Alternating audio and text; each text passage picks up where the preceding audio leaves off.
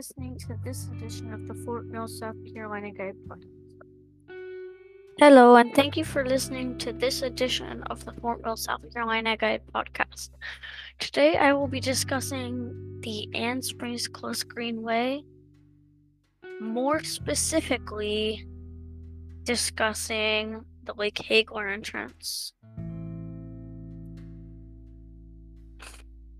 The Lake Haigler entrance of the Ann Springs Close Greenway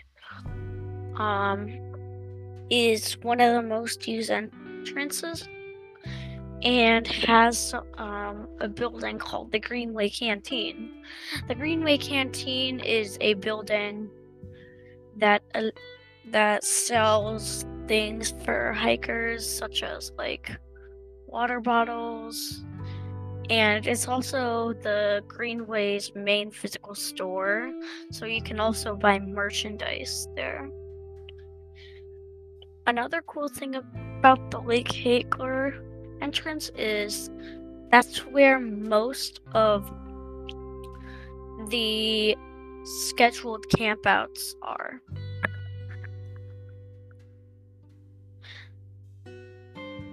The campouts are very fun, and if you want to, I would recommend you try it.